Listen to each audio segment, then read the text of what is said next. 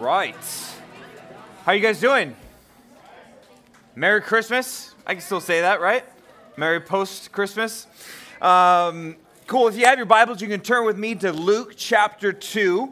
And we're going to be in the later part of Luke in verses 39 through 52 with a message entitled, My Father's Business. We're going to be looking at a post-Christmas message, all right? A post-Christmas message. And what I mean by that is that this comes after the Christmas story. That's what we've been learning about. That's what we've been diving into the last couple weeks together. What we celebrated yesterday. Well, Luke chapter 2 ends not with just the Christmas story, but what happens after that, but not yet before Jesus' public ministry. And so we're going to be looking at that today. Now, just out of curiosity, does anyone have like a family business that when you get older, you plan to go into? Anyone? Some of you do. Luke, what is it? What's a family business? What is it? Retail insurance? And you're like, what? Okay. We'll just call it insurance. How about that? So you plan like when you get older, you're like, I'm going to go into insurance. I'm going to pick up my dad's legacy. And all right, cool. And then you had one. You guys have like a family business? What is it? Air balancing? What is that? Okay, like air conditioning stuff? Okay, that's cool. And you're like, when I get older, I'm going to go into that? All right, that's cool. Anyone else have like a family business? Yeah, Juliet? Building engines? That sounds very cool. Like engines for what? That's like what your family does? And you're like, I'm all about it, and that's what I'm going to do? Is there like a certain age that you have to be till you start working there? Well, actually, I'm working for my dad right now. All right, making that bank, huh? All right, that's cool. Sawyer? My great uncle owns 1,000 acres of farmland in Kansas. All right, so you're going to be like a farmer? Is that? No, I'm going to sell it all and be rich. Okay, all right. That's investor. We got Sawyer the investor over here. Very cool. Well, Jesus actually picked up his father's business. At least that is our assumption, right? So Joseph was a carpenter, right? Jesus' earthly father. Our assumption from scripture and culture at that time is that Jesus also, as he would have gotten older, would have picked up the trade of carpentry. Now, there's nowhere specific in the Bible that says that Jesus was a carpenter, but our best guess is that that's what he did. But what we're going to be looking at today is not the fact that Jesus went into his father's business regarding carpentry, but rather his heavenly father's business. And that's what we're going to be studying today. Now, this morning, we're looking at, like I told you, a post-Christmas story. We've been looking at the birth of Christ, all the events surrounding. Well, Luke chapter 2 ends with, what happens next? What about that in-between time of Jesus' birth and Jesus' adult ministry? What takes place? And the Gospels indicate to us that, as was the tradition and the custom, according to Scripture, that 40 days after Jesus was born, they would have brought him to the temple in Jerusalem to present him to the Lord as the firstborn son. And we know then some crazy stuff happened with some wise men, with a king named Herod. Jesus and his family had to flee to Egypt for a couple years. And now we're going to pick it up in Luke chapter 2, verse 39, which really is them now getting settled back into their hometown of Nazareth. There's kind of a lot of drama surrounding the events of Jesus' birth. And what we're going to be studying today is that time that they get back in and settle down into Nazareth. And really what we're going to be studying is a story about Jesus as a boy. Now, the Bible's very clear that Jesus is our example, right? I'm gonna go out on a limb today and assume that we all know that the Bible describes for us that Jesus is our example, that what he did and how he lived should be what we do and how we live.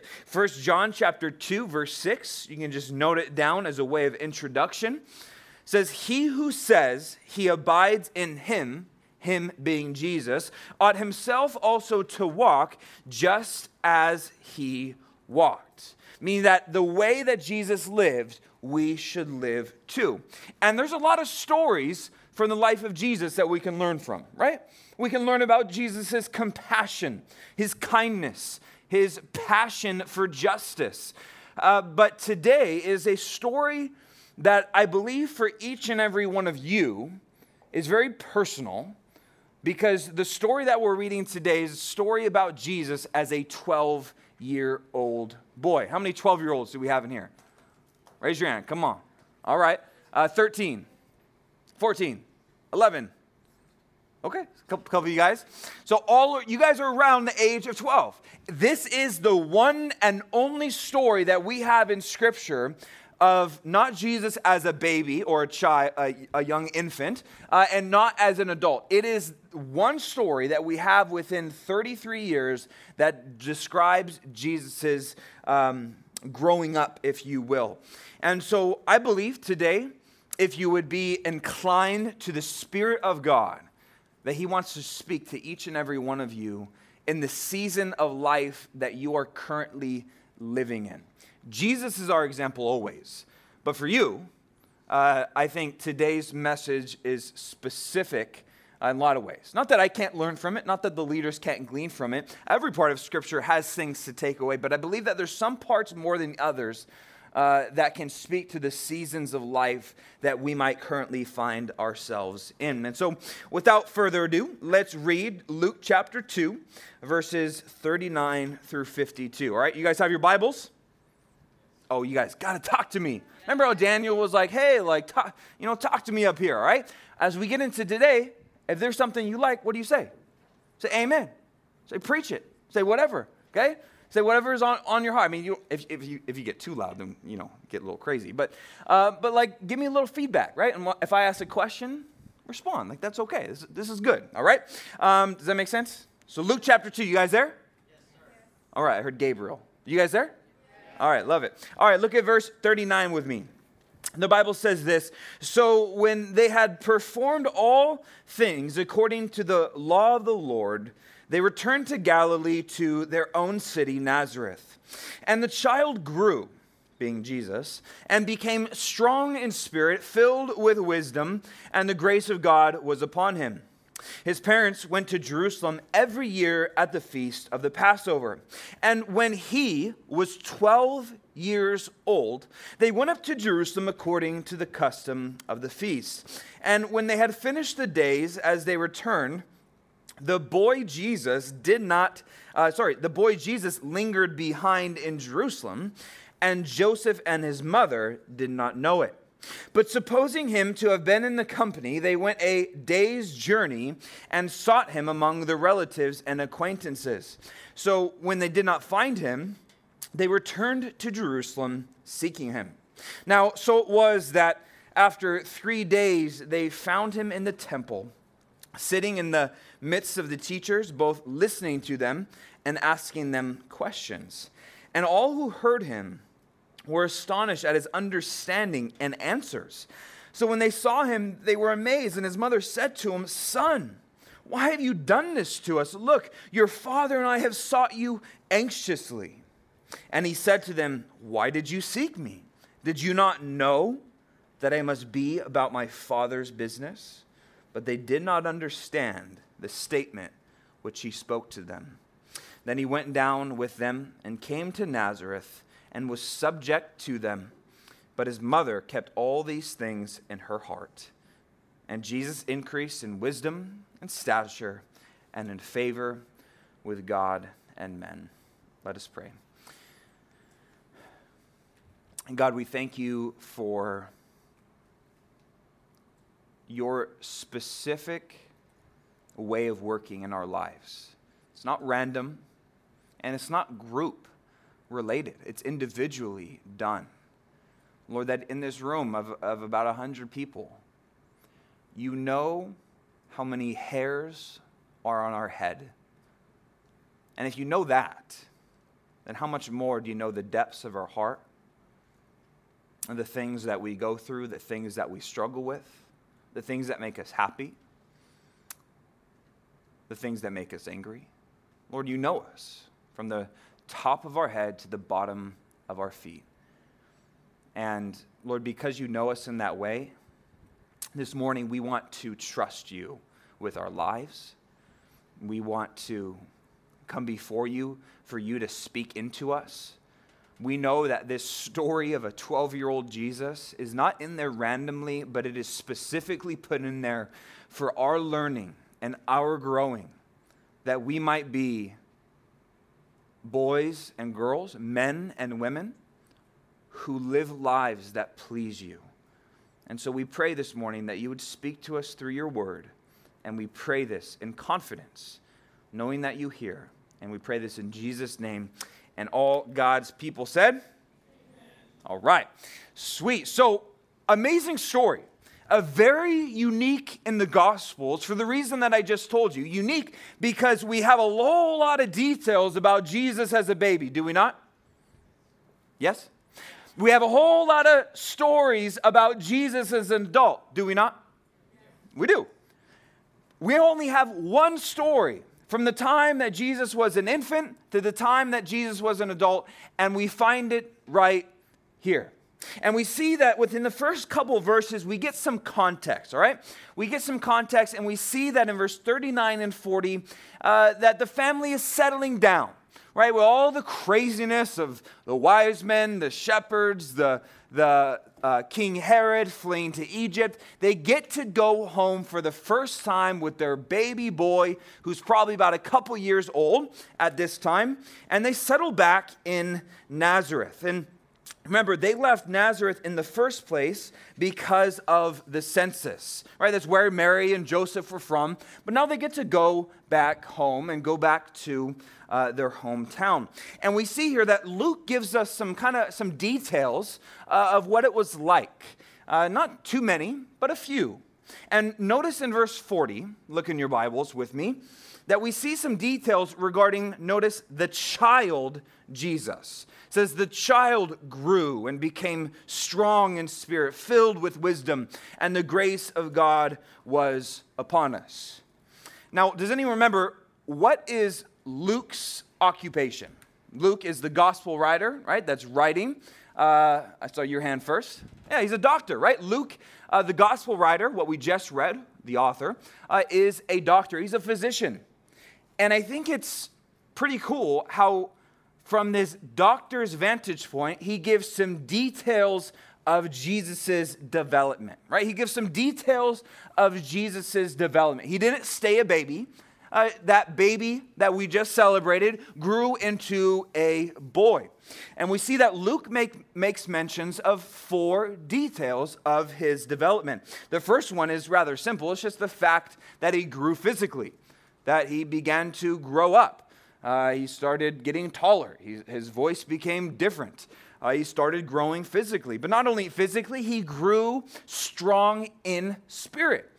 Strong in spirit is not the idea that little boy Jesus was lifting weights and getting yoked, but rather the fact that he became strong in spirit, meaning that it was regarding his character, who he was, not just what he looked like. And though he was growing physically, he was also growing spiritually. And this clearly came, even as a child, from a close relationship with his Father in heaven. It comes no other way. And so he grew physically, he grew strong in spirit. Third detail is that he was, even as a child, he was filled with wisdom. You know, sometimes wisdom is something that we only kind of think about for old people, right? Only old people have wisdom. That's why if we need wisdom, go find someone old, they have wisdom. But young people can have wisdom too. Jesus as a child, and this would have been even before 12 years old, was described as someone being filled with wisdom. It's knowing what to do and when to do it and how to do it. He was marked by being filled with wisdom. And then fourthly, the fact that the grace of God was upon him. It's the idea that he had God's blessing. You know, it wasn't just about the 3 years of ministry, but really these years that we're looking at today, and these few short verses, really, in the span of all the Gospels, are Jesus' preparation years. You know, he grew. And really what's being described for us is that he lived a life. Like, he wasn't just a baby.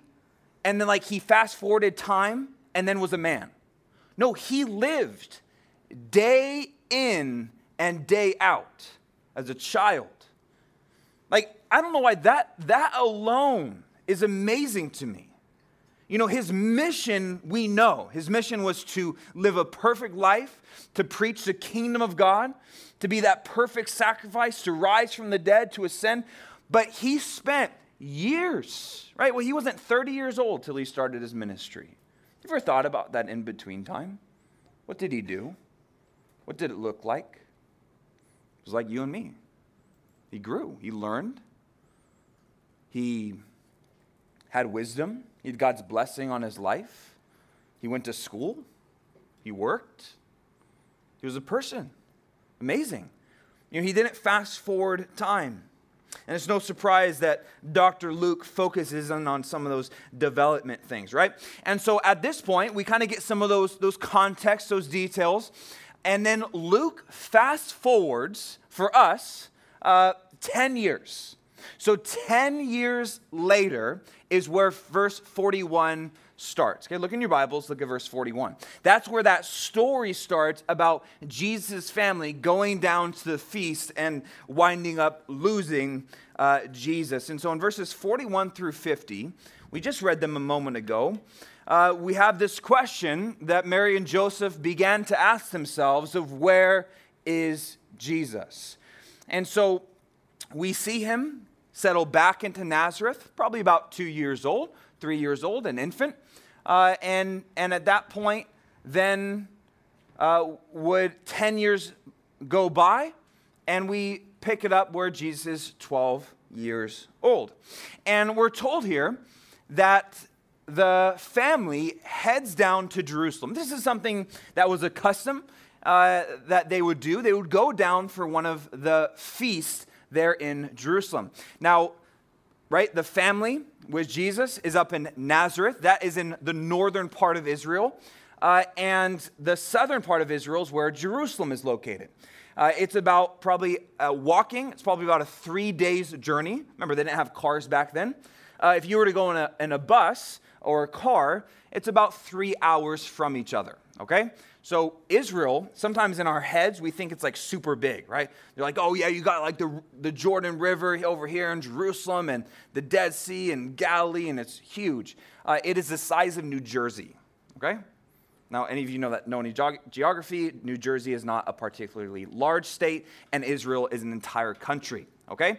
And so it's about a 3 days journey, and the family every year, it was kind of like they would make almost like a vacation out of it. They would go once a year as commanded by God at the minimum, and they would go to worship. It was noted as a feast, and so there was times of worship, animal sacrifices, those types of things, but also lots of food, and this was an exciting time. And so the Bible describes that the family gathers up all their relatives that would have lived in the area and even some acquaintances, so friends, and they do this whole caravan where they would, camp at night and then walk during the day and camp at night until they got to Jerusalem. That's how they got places. And so there was this yearly trip that they did every year, and this one was different though, because this one, after spending the week down there in Jerusalem worshiping God, the family heads back home to Nazareth. Yet they forgot someone rather important. Notice in your Bibles in verse 43 that we see that Jesus lingered behind. The family, Mary, Joseph, all the relatives and acquaintances, they head back up to Nazareth, and Jesus lingers. It means to stay behind. Now, don't get in your minds that Jesus was being rebellious, that Jesus was just, hated Nazareth and didn't want to go back and was wanting to freak out his parents. Okay, that's not it. And don't also get in your head that Mary and Joseph were like these terrible parents that left their child behind. If you've ever seen Home Alone, okay, it happens, all right? But we see that Jesus is left behind, and they just kind of assume. They're like, yeah, hey, everyone's with us, okay? They count heads, at least they think they do, and they're on their way back. And a day's journey, they start asking the question, where's Jesus? where's Jesus? They start asking have you seen him? Is he around? And they're already been walking for a day at this point. And so at this point, they realize he's not there. Now I wonder, what kind of thoughts did Mary and Joseph, did they have like flashbacks to the angel Gabriel, telling them, you're going to birth a son and his name is going to be Jesus and he's going to be the son of the Most High God and he's going to save the people from their sins and we lost him, right? Like what was going through their minds? No doubt freaking out. We're going to see in a moment that they were, this made them wildly distressed and anxious. And so they go back. They leave the caravan. They head back to the city of Jerusalem and they begin looking for them. Look there I believe it is in verse 46. It took 3 days to find him. Look in your Bibles. I'm not making it up. 3 days. I don't know why it took that long, but nonetheless, it took 3 days. Maybe a day to travel back, and I guess a couple days to find him. And they finally locate him. And in all the places he could have been, and in all the things he could have, been fooling around with, they find him in the temple. And they see him there, and he's sitting there. And there seems to be most likely a crowd that has formed of some kind. There's the teachers there. And 12-year-old Jesus is listening. He's asking questions. He's answering questions. And the Bible describes that the people there, including Mary and Joseph, were astonished at his answers, astonished at his ability to know the scriptures and listen to the teachers. That of all the places he was there. What kid, when they are lost, goes to like the library, right? Goes to learn. But for Jesus, this is where he went. Luke chapter 2, verse 47. It's in your Bibles, but this is the Phillips version. I like how it puts it. It says, all those who heard him were astonished at his powers of comprehension and at the answers that he gave. At his wisdom and understanding, they were amazed.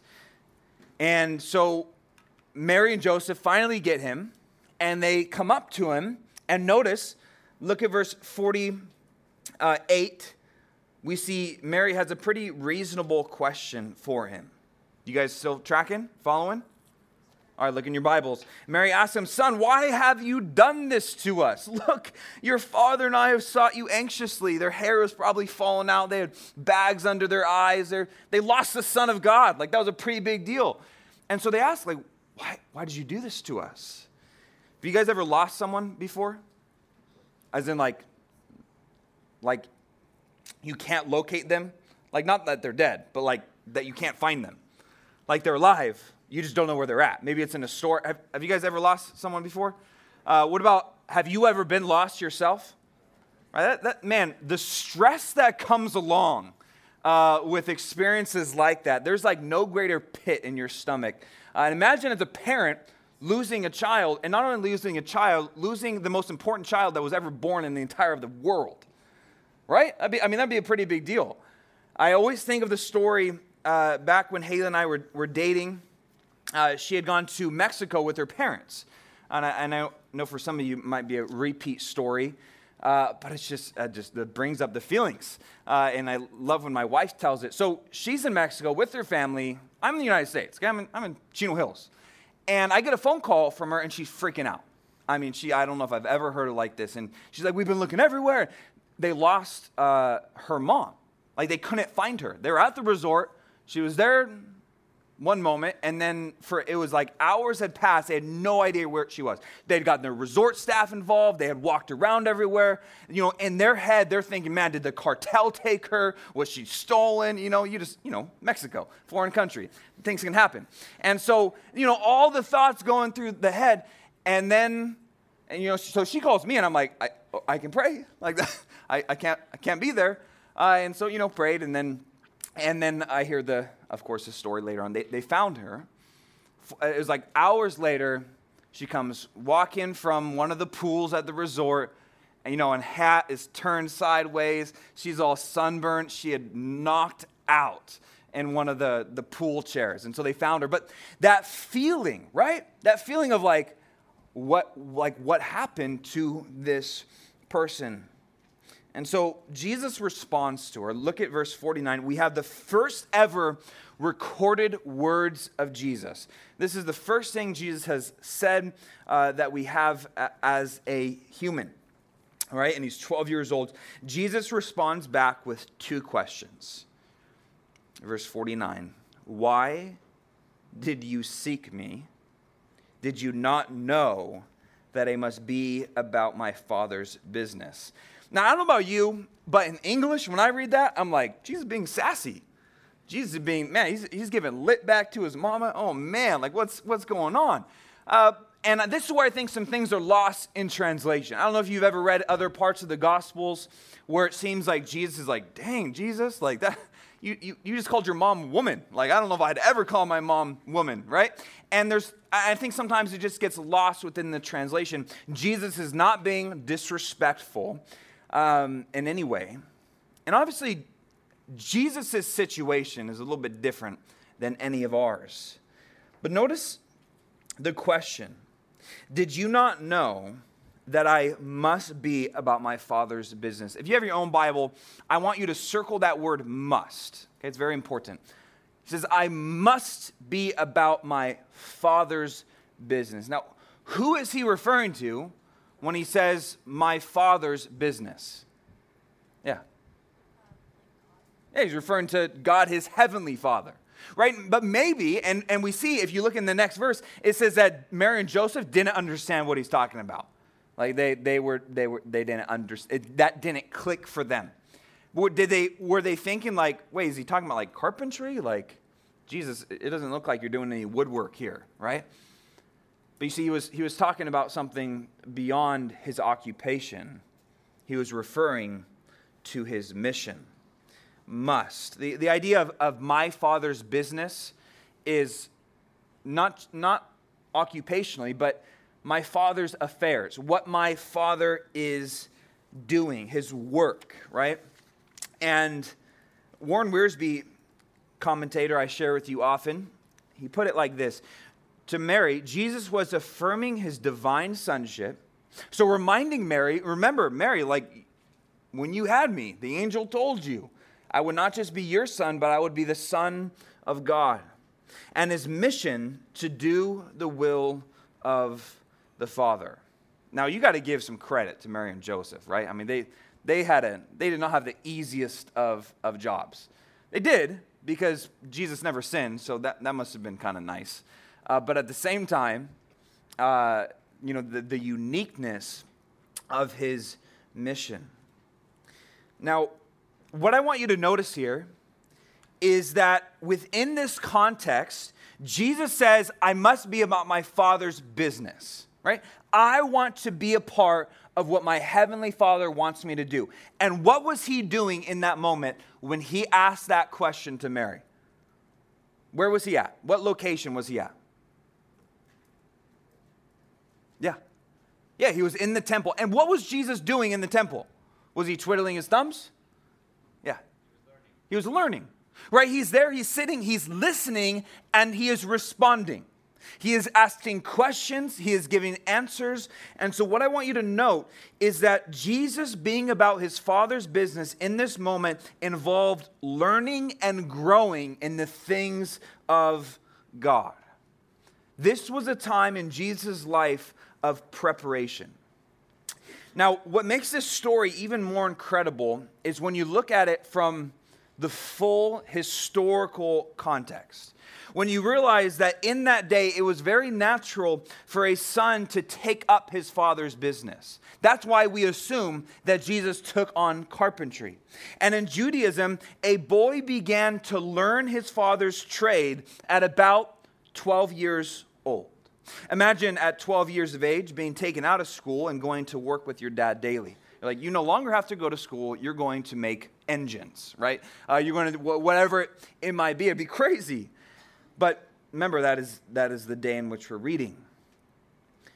Now, within this context, though, we can tell that Jesus, at this point, at 12 years old, he already knew who he was and what he was to do. Like, when do you think that it clicked for Jesus who he was? Like, did he always know? Like, when did Jesus, because he was a baby, right? You only have so much brain cognitive ability as a baby, yes? So at what age did Jesus have the brain function to conclude who he was and what his mission was to do? I don't know. I don't think any of us know. But I can tell you it was before 12 years old. Because he already knew who he was. He already knew what his mission was to be, even at 12 years old. And I hope that some of you are making the connection and the application for yourself. If not, I will make it very clear by the end of the message. Now we see that Mary and Joseph just didn't get it, right? And so, well, what happens next? Does he stay there in Jerusalem? We'll look at verses 51 and 52. We kind of see the in-between, all right? So we started with those first two verses, right? Remember, they settled back in Nazareth. He grew physically, spiritually. And then it ends with, in Luke chapter 2, 51 and 52, that talk about this in-between time. Basically, these two verses encompass 18 years of Jesus' life, from the age 12 to the age 30. Because in Luke 3, if you read Luke 3 later, Jesus is already 30. There's no more stories about Jesus being 18 or 19 or 20 or 25. It jumps to him being 30. And so what we have here is that we're told, look at verse 51, then he went down with them, being Mary and Joseph, and came to Nazareth and was subject to them. But his mother kept all these things in her heart, and Jesus increased in wisdom and stature and in favor with God and men. I want you to note this word subject. He was subject to them. He put himself under subjection. That word, it means to be willingly obedient. Okay, not just forced obedience, right? Anyone can obey that's forced to obey. It's like, I don't have a choice. Jesus had a choice. He's Jesus, right? We know at any time he describes that he could have called down legions of angels. If he didn't want to go back with Mary and Joseph, he didn't have to. But what did he do? He went back to Nazareth, and for the next 18 years would live there. And until he became an adult, would be under subjection, meaning he would be willingly obedient. Think about this. Jesus was involved in the very creation of his parents. Very trippy. Mary and Joseph. He created them, right? He's God. Yet he says, I am willing to live under their authority because it is from the Father. That whether I want to or not, the Father has put Mary and Joseph in my life to put myself under their authority, whether I like it or not. We're told that Mary kept these things in her heart. We see this in other places in Scripture that she kept things in and she pondered them. She thought about them. And so not only to be about his Father's business was he going to be in the temple learning, but it also involved being submissive to those who God put over him. And so as we look at our very last verse, we kind of close as we began. Right? We saw Jesus growing physically, strong in spirit, and now we see Luke mentions it again as he continues. He says that he increased, he progressed, he developed in wisdom, stature, meaning that little boy, 12-year-old Jesus, became a man, and he had favor with both God and men, which is awesome. There was this great balance to the life of Jesus. He grew continually in his wisdom. And he grew in his stature, and those things were alongside each other. Now, some of you, really all of you, are growing physically. All of you right now are growing physically. The question today is, are you growing spiritually? You know, growing physically, you don't have to think about it too much. I mean, you guys need to eat. Okay, if you're not eating, you should eat, okay? you need to sleep. If you're not sleeping, you need to sleep, like those things. But if you just eat and sleep and live, like you're going to grow, right? Spiritually, it takes some intentionality. If you only feed your body but don't feed your spirit, you're not going to grow, meaning that you're going to be a woman or a man and be spiritually a child. But for Jesus, both grew simultaneously. He grew in wisdom and he grew in stature. He grew in favor with God and men because of those two things. Because along with his growing, he grew internally. I just find it so fascinating that for 30 years of Jesus' life, there really wasn't too much that you could point back and say was extraordinary. Other than the events surrounding his birth and his 3 years of ministry, he lived a lot of simple days. He went back home with his parents, eventually took on Joseph's trade, and was faithful in doing that. He lived every day. He didn't fast forward. And he did this so that he could know what it's like to be you and I. The Bible says that we don't have a high priest that can't sympathize with us, meaning he knows what it's like to live day in and day out. He didn't just come to be born and then become a man. No, there was the time, the 18 years of silent period that we simply don't know about. But we know that he was faithful. Now, my prayer for you is today is that as we've been kind of going through this, very cool, it's a cool story, right? It's kind of unique. Is that you've allowed God to speak to you. And as we've gone through it verse by verse, I hope that the application has been popping out to you a little bit, all right? And I believe that the main application for you is expressed in two ways, all right? And I mentioned them, but I want to put them very clearly so that none of you could leave not knowing what we talked about today, all right? You and I are to be like Jesus, right? We established that in the beginning. So we are to be about not just our earthly father's business, right? Luke's going to go into insurance. Juliet's going to go into building engines and all that kind of stuff. That's great. But before any of the occupational type stuff, you see, our world, we are only focused on what we are going to do, right? Oh, what are you going to do when you grow up? And then when you guys get into high school, what are you going to do after high school? That's going to be the continual question that you get. And that is, that's fine, but it's a worldly way of thinking only. The question should come first is, well, what am I going to do to be about my Father's business in heaven? Well, for now, as a 12, 13, 14-year-old, it's two things. More than anything else that God would want from you.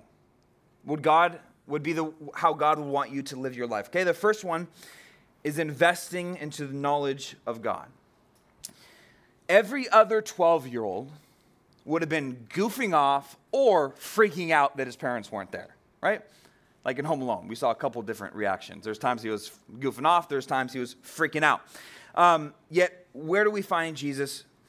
We see him seeking after the knowledge of God without the enforcement of his parents. Did you guys get that? Is it bad that your parents want you to do a family devotional, that they want you to come to church? No. The problem can be, as you get older, is that your only motivation to be here now, your only motivation to read the Bible is because of the enforcement of your parents. For Jesus, his parents, I don't suggest pulling a Jesus and going off to the mountains and seeking after the Lord, but they didn't even know where he was. He did this willingly. And so think about in your life, is there any willing investment into the knowledge of God on your own? Or is it only at the encouragement of your parents? Should your parents be encouraging you? Yes, for sure. But what's your motivation? Because there's going to be a day where you're an adult, right? You're not going to be in junior high forever. And so your parents will not have those family devotions. They won't make you go to church. You will choose your own. Where is your investment? It should be into the knowledge of God. For Jesus, He was God in flesh, but he had to learn and to grow in his knowledge, right? He was asking questions. Asking questions is Jesus asked questions. Some people think that asking questions about the Bible can be, a lack of faith or doubt. No, ask questions. It's a sign of your learning. You should be concerned if Sunday after Sunday, Wednesday after Wednesday, devotion after devotion, if you have no questions about the Bible. If you're like, I feel like I get it all. You should be concerned. Now, does that mean you should have like a million? No, some people just naturally have more questions than others.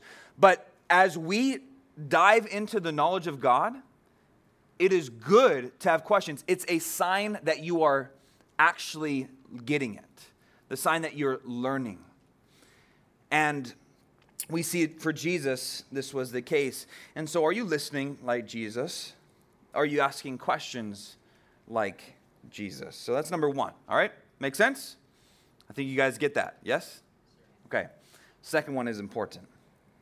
Being subject to your parents. And no, your parents did not pay me or get me a big Christmas gift to give you this one. This is just the reality of the text. This is the reality of what Jesus did. To willingly and continue. Do you want to be about your Father's business in heaven? In this season in your life, he has put people in your life to be the authority and ruler, whether that is your parents, whether you have a different guardian, whether that's your grandparents, whether that's foster parents, whoever that might be, there is a person or persons in your life that God has put an authority over you, and whether you agree or disagree, to be about your Father's work and business is to say, I'm willing to put myself under you. It's amazing to think that Jesus, who was God for years, willingly put himself under his parents' rule. He was the one who created them, yet he put himself under them. He didn't have to do this, yet in all things, Jesus is our example. You are all under the rule and authority of your parents, but I wonder today if there are some of you who are rebelling against that authority in your life, however small. Know that you're not rebelling against your parents, you're rebelling against God. Your parents were given their role by God himself. Now, are they perfect? Certainly not. Were Mary and Joseph perfect? Jesus was perfect.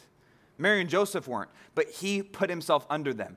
Meaning that there were no doubt times when Jesus would wholeheartedly disagree with his parents, and he would for sure be right.